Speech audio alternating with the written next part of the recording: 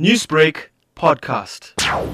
This morning at 5:45, a 56-year-old man was allegedly shot by unknown suspect while at West Road in Overport, and he sustained a gunshot wound to the head and was also declared dead at the scene. And the case of murder was then opened for investigation at Mayville Police Station. Have the police, of course, established the motive behind the shooting? The motive is still unknown and yet to be established as our investigations are continuing. And then, Captain, this victim was just outside his driveway when he was allegedly shot. Can you confirm if there were any robbing or theft that was committed? Nothing was committed. It was just the incident, this murder case that took place, and nothing was taken from the victim. And then, Captain, just lastly, there is speculation on social media that this was a hit on the victim. Can this be confirmed at this stage? We cannot confirm. Our investigation will tell us, as I've highlighted earlier on, that the motive for the killing is still unknown and is yet to be established as our investigations are still continuing.